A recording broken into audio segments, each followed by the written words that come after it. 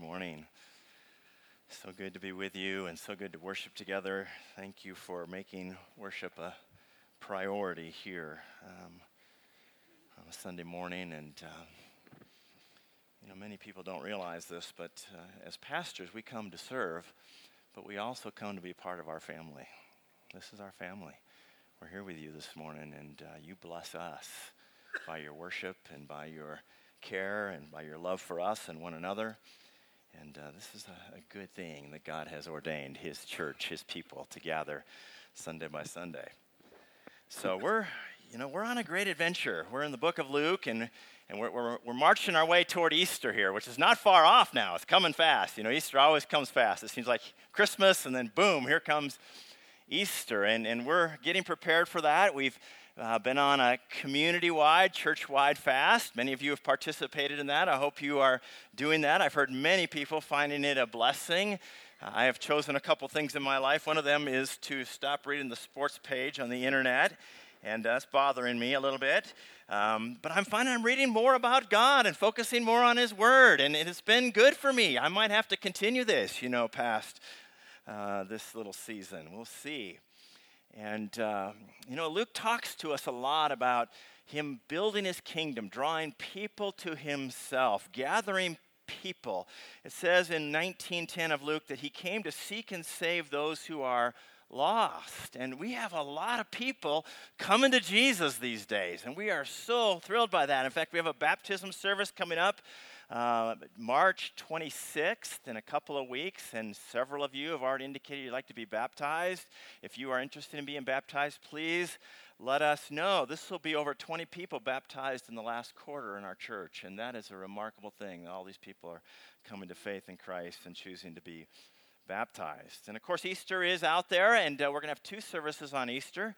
And we're excited to be able to do that and offer one at 9 o'clock and 11. So you have to kind of adjust your schedule for that.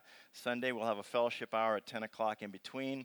Should be a great, great Sunday.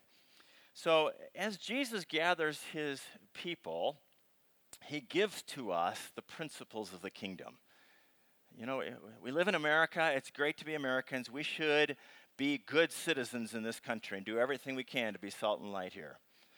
But above that, we are Christians of a different kingdom, called to live eternally as His people, forever and ever, and we are to reflect the values of His kingdom. And this morning, we are going to talk about what He gives to us in chapter 16, and His subject is riches. It's a little line that kind of traces its way all the way through this chapter. And when we teach here, you might notice this about us, we teach through books of the Bible. We just try to teach verse by verse so that we don't cheat. We don't pick our favorites, right? Things that are easy to talk about, things that we like to talk about. We teach through the whole book, and so when it's judgment, like we had some of those, we're just going to talk about it. This is what Jesus said. If you don't like it, take it up with Him. And now today we're going to talk about money. You don't like that? Take it up with Him. He's the one that gave us these words. So we're just teach it through and then trust that God, because He's good to us, He cares about us, right? He's not trying to make us miserable. He gives us His word to make us blessed as His people, to hear and to respond as we teach. So we're in Luke 16, and we're talking about money today. It reminded me of a game we used to play in our childhood. I probably haven't played this game for 20 or 30 years, but the game of life, maybe some of you have played this silly game. I liked it because it had a big spinner that you'd spin, and there was like 10 numbers it could land on. This is kind of the engineer in me. But you got a little plastic car at the beginning, and you get to travel along life, and you pick a career, and you get to decide whether you're going to go to college or not, and then you get married, and you begin to accumulate money, and if you land on the right squares, you get lots of kids and children, and you put each child as a little peg, and pretty soon your car fills up. Sometimes you need a second car to handle all the kids. But at the end of the game, you land in millionaire acres. And you sell everything, including your kids and family, to collect cash. And I think, sometimes I think this is the way Americans look at life. Like it's who dies with the most money wins, So we're going to look at what Jesus said about this, right? And to have an eternal perspective with our money. That was a fun game, and I loved the greed in it, like, oh, this feels so good. But how we view our wealth and how we handle our riches have a profound effect, not only on our life now, but also for all eternity. So I want to look at three points here this morning. First couple are really the world's pursuits. World pursuit part 1, world pursuit part 2, and then finally God's perspective on wealth at the end here. So let me read. I decided I'm going to read this whole thing bit by bit through the sermon because these words are so important. In fact, way more important than anything I say, right? Let's hear God's word together. So he starts with a parable of a dishonest manager. And I'll read verses 1 to 7. It says this. He also said to the disciples, there was a rich man who had a manager, and charges were brought to him that this man was wasting his possessions. And he called him and said to him, what is this that I hear about you? Turn in the account of your management, for you can no longer be manager. And the manager said to himself, what shall I do? Since my master is taking the management away from me, I am not strong enough to dig, and I am ashamed to beg. I have decided what to do, so that when I am removed from management, people may receive me into their houses. So, summoning his master's debtors one by one, he said to the first, how much do you owe my master? He said, 100 measures of oil. And he said to him, take your bill, sit down quickly, and write 50. Then he said to another, how much do you owe? And he said, 100 measures of wheat. He said to him, take your bill and write 80. Now look at this is interesting, isn't it? So here is this man. He has a boss, and he's the business manager of his estate and his wealth. And this manager mishandles the money, probably was losing money, and so he's going to get fired.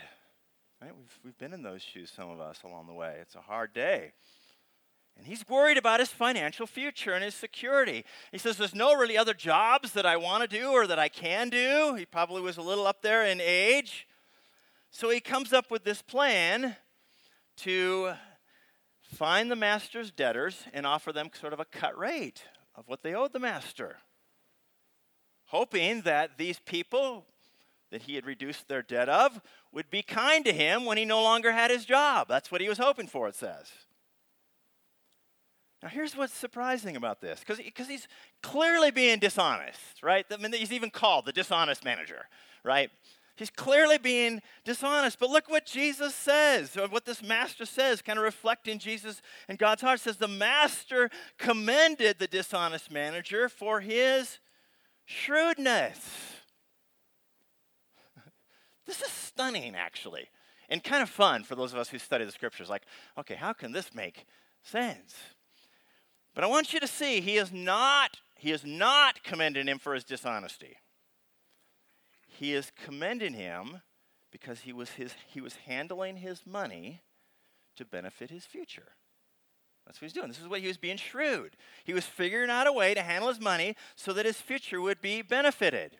This man was pursuing future financial security and well-being, and Jesus said, you did that well.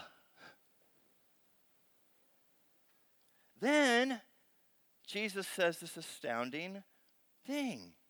Look at this, second half, verse 8.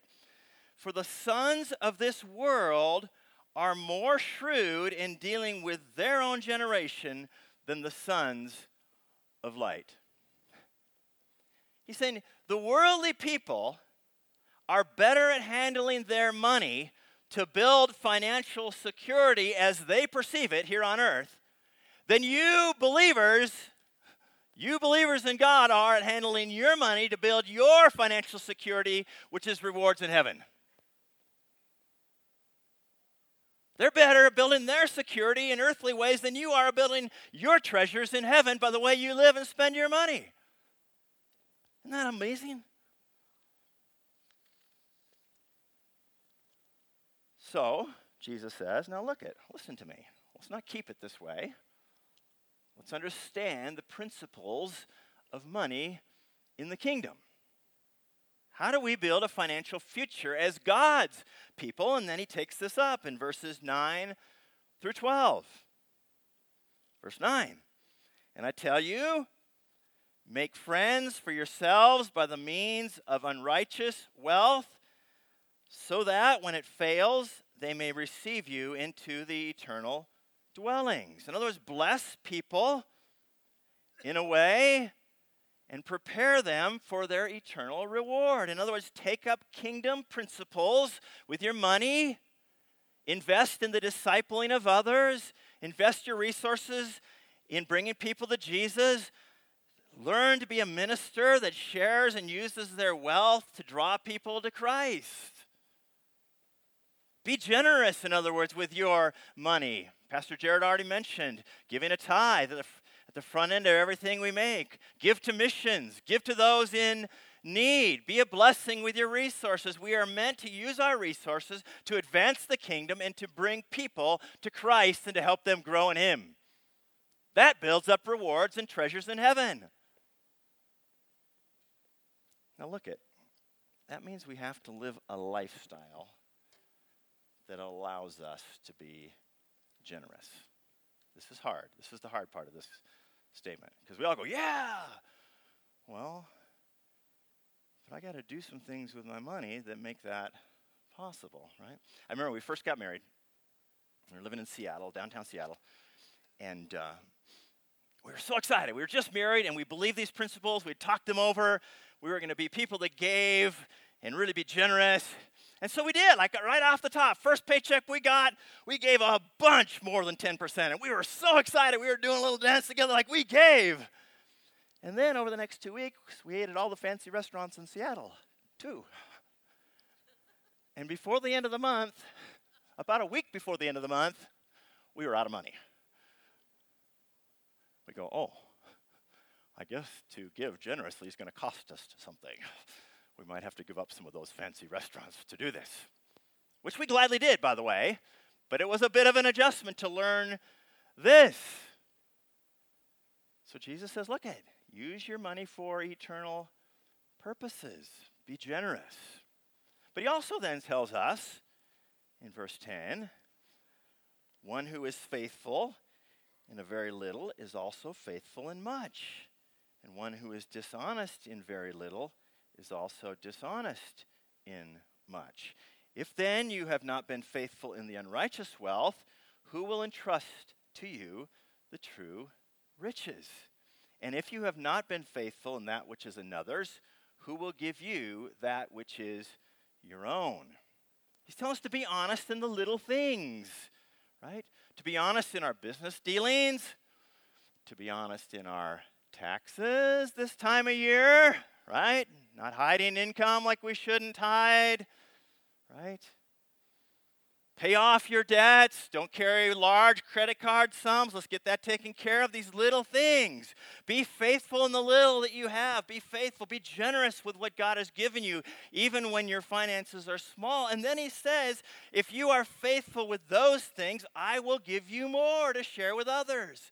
When you sow the seeds widely, it says in Corinthians, then I will give you more seed to sow. But all of this, Jesus summarizes it in verse 13, is an issue of worship.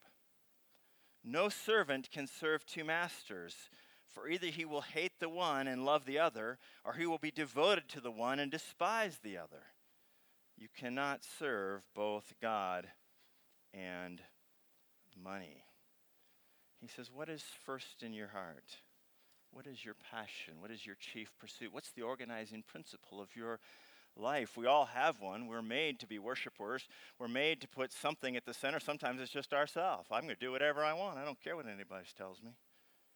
But Jesus is raising the question here, is it God or is it money?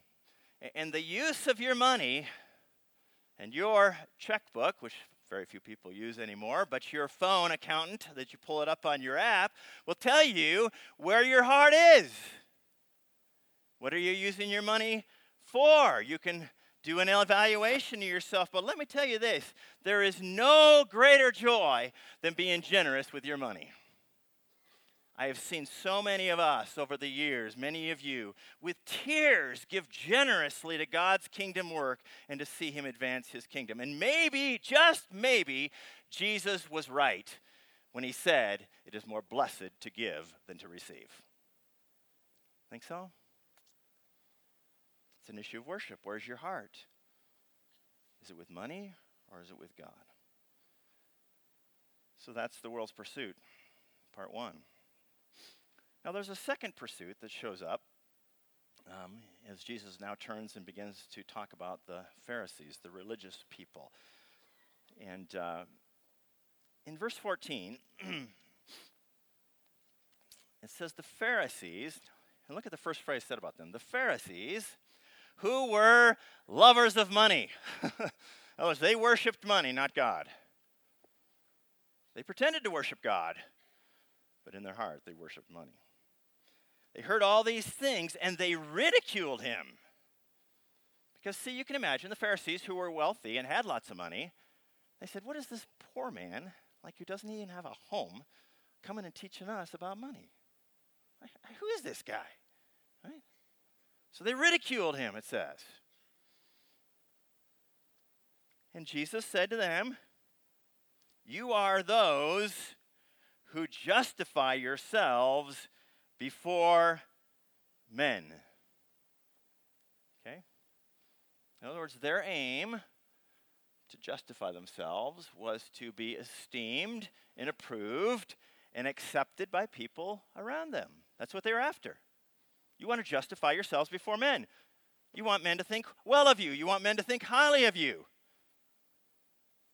And these Pharisees, they saw their money and the accoutrements that go with it, their homes, their nice dwellings, their nice dress, their positions in culture. They used those things as a way to impress people and to win their acceptance. These people have lots of money. They must be pretty good folks, right? Isn't that how us Americans think often?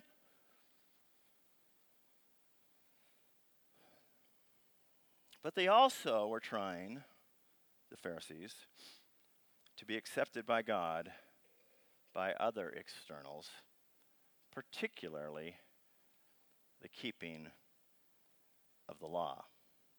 See, the Pharisees were famous for this. And they made their lists, right?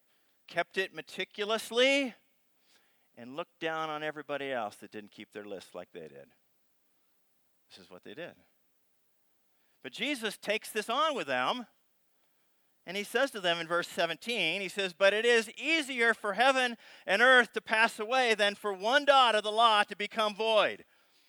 In other words, if you're going to be law keepers, you got to keep the whole thing. You don't get just to pick and choose and have your favorites. If you're going to impress God and people by keeping the law, you got to keep the whole thing. That's what Jesus was saying. And by the way, you Pharisees, you stink at your own game. And he gives them just one highlight, verse 18. Everyone who divorces his wife and marries another commits adultery, and he who marries a woman divorced from her husband commits adultery. And the Pharisees were famous for divorcing their wives for any cause whatsoever. One of the famous ones is, she cooked me a bad meal and I divorced her. That's how they thought. You want to keep the law, Pharisees? Keep the whole thing, and you stink at it, he says. Let me just give you one example. And that's what he does here. Because, jumping back up to verse 15, God looks at the heart. Man looks at the outside, but God looks at the heart. 1 Samuel 16:7. And he says, Pharisees, you those who justify yourselves before men, but God knows your heart. He doesn't look at the externals, our law keeping, our wealth, the things that impress people. Well, people might be impressed by those things, but God is not. In fact, he says, your pride and your self-importance and your judgment, he says, he uses this word, strong word, are an abomination in the sight of God. Your performance of people, the way you use your wealth to impress others, the way you are judges of others who don't keep your rules like you do, an abomination to God. See, God hates sin, and he hates sin because it does harm to his creation. When we judge one another, make each other feel small or criticized, it harms us. When we do evil, in fact, it says the Pharisees, you make slaves out of people when you give them your lists and insist that they keep them to be accepted. Now look, all of us are inclined, I think, at times to be proud and to be judgmental and to keep our lists. I think, in fact, we all kind of subconsciously have our list, right, in our heads, that when we walk around, we, in our minds, judge people when they don't keep them, right? I cannot stand driving in Utah and the way we handle red lights here, right? And I mean, you just know it. Like, you better not, when the light turns green, you better not take off, because there's going to be one or two, maybe three, coming still through that intersection. And so in my little mind, I'm going, can't you tell that's a red light? And I judge them. In fact, I almost feel like pulling out in front of them and get hit by them just to prove my point. Don't do it, right? That's a wicked heart. That's a judgmental heart, right? Until my time comes and I'm late for a meeting, and I know in Utah we can get away with this. I'm going through the red light. See, that's hypocrisy, right? We all do this. But when we begin to see our hearts and the judgmental nature of them and what it is, the cross begins to become sweet to us. Because the Bible tells us none of us can keep the law. There's none righteous, no, not even one, Romans 3:10. And the Bible tells us in Galatians 3:24 that the law actually points us to Christ. We can't keep it. It's a schoolmaster that guides us to the Savior. So this is good. When we begin to feel the guilt of sin and convicted of our own hypocrisy, then we begin to look at the cross, where we see God's justice and judgment and hatred of sin, that Jesus had to die for us, but we also see his amazing love, that he was glad to die for us, to be forgiven, that when we turn in repentance and faith to him and trust him as our Savior, we are set free. And we're given a brand new heart that begins to love him instead of the things of the world. And so that's the world's pursuit. Part 2 is to win the praise of men. And we're to turn to Jesus and go, we can't do this. It's not good for us or them. Now, finally we come to this story, this rather shocking story that gives us God's perspective on wealth. And this is a hard story. And it's poignant in speaking to us who are Americans. Let's read it a little bit. Verse 19. There was a rich man who was clothed in purple and fine linen, and who feasted sumptuously every day. And at his gate was laid a poor man named Lazarus, covered with sores, who desired to be fed with what fell from the rich man's table. Moreover, even the dogs came and licked his sores. The poor man died and was carried by the angels to Abraham's side. The rich man also died and was buried, and in Hades, being in torment, he lifted up his eyes and saw Abraham far off and Lazarus at his side. And he called out, Father Abraham, have mercy on me, and send Lazarus to dip the end of his finger in water and cool my tongue, for I am in anguish in this flame. But Abraham said, Child, remember that you in your lifetime received many good things, and Lazarus in like manner bad things. But now he is comforted here, and you are in anguish. And besides all this, between us and you, a great chasm has been fixed, in order that those who would pass from here to you may not be able, and none may cross from there to us. So there are two people in this story. There's a rich man and there's a poor man. And the rich man feasted and lived a lavish life. And the poor man sat by the side of the road and begged with sores and ate crumbs off the rich man's table. And I want to ask you, which of those two people do you want to be in the story? I remember pulling up in Sugar House at an intersection there on 13th East. And I stopped at a stoplight, and there was a guy in a Maserati on my left, and there was a poor man begging on my right. And I thought, I'm right in the middle of this parable. Which of those two do you want to be? Americans?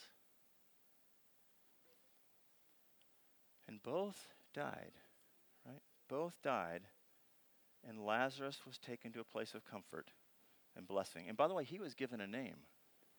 Isn't this interesting in the story? He was given a name. But the rich man, not given a name, was in a place of torment. Furthermore, it says, the rich man asked for relief from his torment. But Abraham said, there is a chasm fixed between you and the blessed, Lazarus, and there's no way across that chasm. This is frightening, right? Frightening. I mean, Jesus just flips everything we think about on its head and inverts it as we see it in our American culture. The rich man who had it good, that we think are blessed, ends up in Hades, a place of torment. And the poor man who we look at and sometimes even despise, and he's in a place of comfort and paradise. Everything gets inverted. Right? There's this thing of inversion with God. You see it throughout all of Scripture. The last shall be first. Matthew 20:16. Those who lose their life will find it. Those who humble themselves will be exalted. And here the poor man is in a place of blessing, and the rich man is in a place of torment. I mean, this is the principal inversion that you see throughout all the Scripture. Jesus led the way as he discipled people. He was the suffering servant who laid down his life. He humbled himself as king, creator, king, God, humbled himself to the death of a cross. I mean, the Jewish, that just blew, like, this can't be our Messiah. We're expecting King Jesus to rule, to lead governments. And no, he doesn't. He gets this little band of shady followers of 12 people that we despise, and they follow him. Today, 2.7 billion people follow Jesus, by the way. You think that might have worked? Side point. But Jesus conquered by dying. He humbled himself, it says in Philippians 2, so that he would be exalted. So if this story hits home with you, it sure does with me. It frightens me, frankly. We have to ask ourselves this question, I think. How do I become the poor man in this story? Right? Isn't that what we want to be? Like, how do I get to be the poor man in this story? I don't want to be the rich man. Guy driving the Maserati who doesn't care one little bit about God. We don't want to be that guy. I don't know if he was or not, right? But we don't want to be that guy. Nothing wrong with driving a Maserati too, but the issue is, how do I become the poor man in this story? And Matthew 5:3 answers this question for us to a large degree. It said, "Blessed are the poor in spirit, for theirs is the kingdom of heaven." We've been blessed. Riches aren't bad. They're not evil. It's how we do what we do with them. but we want to be poor in spirit. We want to be broken over our sin and see the need of a Savior, like the tax collector who made a lot of money, and a lot of it by devious means, said in Luke 18:13. We'll cover this text here in a couple weeks. It says, "But the tax collector, standing far off, would not even lift up his eyes to heaven, but beat his breast, saying, 'God, be merciful to me, a sinner.'" That's what it means to be poor in spirit. To be broken of our sin. And to see we've gone our own way. And to see we've rebelled against God. And to see that we've used our wealth for selfish means to make our life more fancy and more safe and more easy, rather than giving and being generous. All of us too much are like that rich man. But God is seeking us and saving us through the person of Jesus. He's trying to get our attention. He's always trying to get our attention, to turn away from our selfish ways. Children, have you ever done things that mom and dad told you not to do? And then they do things to you to help you, remind you that you did things that they didn't want you to do? Have you ever had this problem? As a child, I had this problem a lot. And Mom and Dad had this chair at the counter that we all sat at to eat dinner, and we spun around on that thing. And it was the greatest thing. Me and my brother would spin around on that. We'd whip the counter and spin around on that thing. But then it would the back of it would drive up underneath the counter and rip a kind of a hole in the back of the chair. And so my dad said, don't do that. Don't spin around on those chairs. Guess what Kevin did? Spun around on the chairs, right? Kept spinning around on the chairs. You know what my dad finally did? Again and again, he told me, don't spin around on the chair. Kevin's spinning around on the chair, not listening to Mom and Dad. He took the chair down. He was mad. And he wired it up underneath it so it couldn't spin. I was furious. My brother's spinning. Woo! Mom and Dad could go back and forth. Kevin was stuck on purpose to point out, right, my dad's attempt to show me, like, this is wrong. And wrong is not good for you. And you've got a sinful heart, son, and it's put you in prison now because I got the thing wired down. See, that's what sin does to us. It puts us in prison, harms us. And you need mercy and forgiveness. And that's not only true of the children in this room, it's true of all the adults, right? I've had so many adults saying, God has chased me down, and now I've committed a sin I can't get out of. Spent my whole life getting out of sins. This one's got me. Now I'm in prison. So that we would turn to Jesus, to look to Jesus and live. That Jesus died and took our punishment, and that when we believe in him, God looks at us as if we had never ever sinned. When we repent and turn from our ways and trust him as Savior, we are free.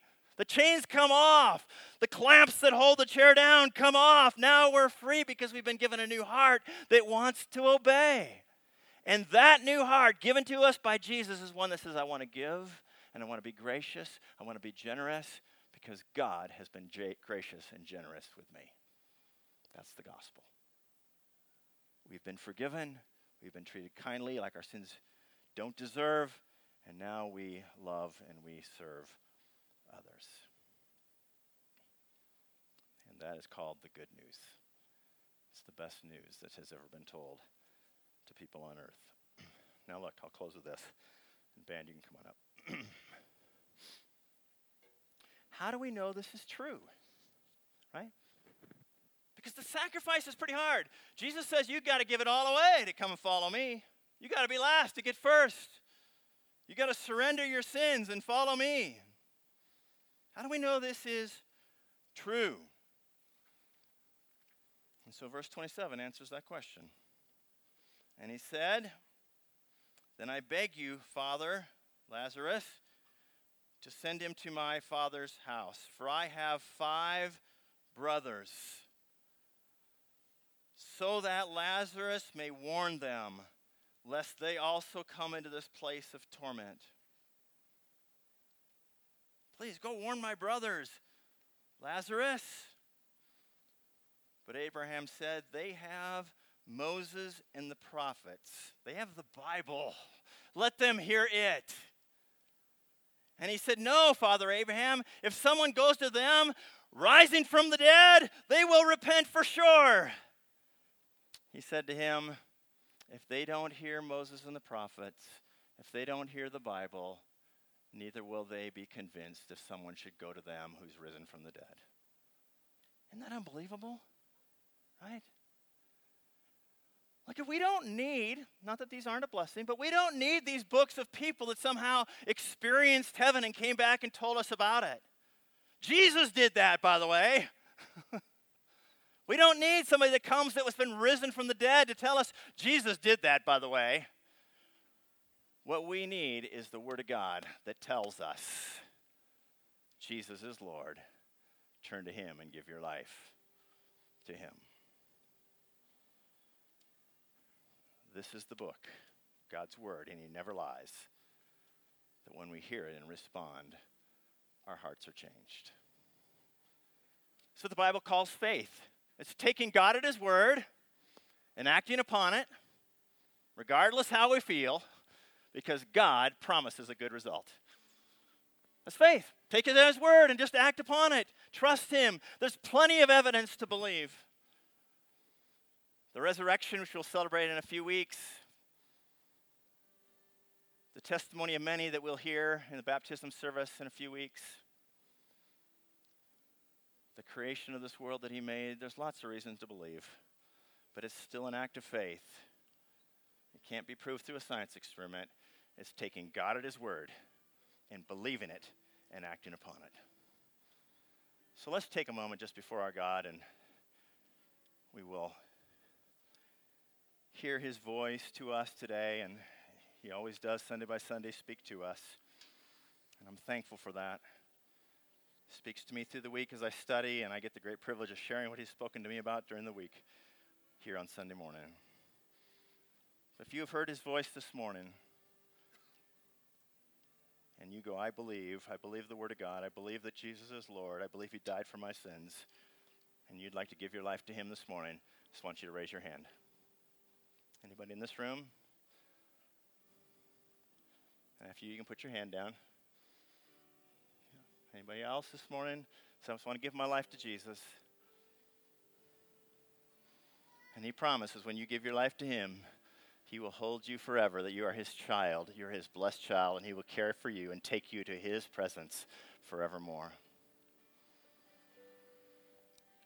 If that is your heart this morning, and if it's been your heart, even if you didn't have the courage to raise your hand, let's pray this little prayer. Jesus, forgive me of my sin. I give my life to You. Thank You for dying for my sins. Thank You now that You make me Your child. You are so good. Thank You that You love me. In Jesus' name, amen.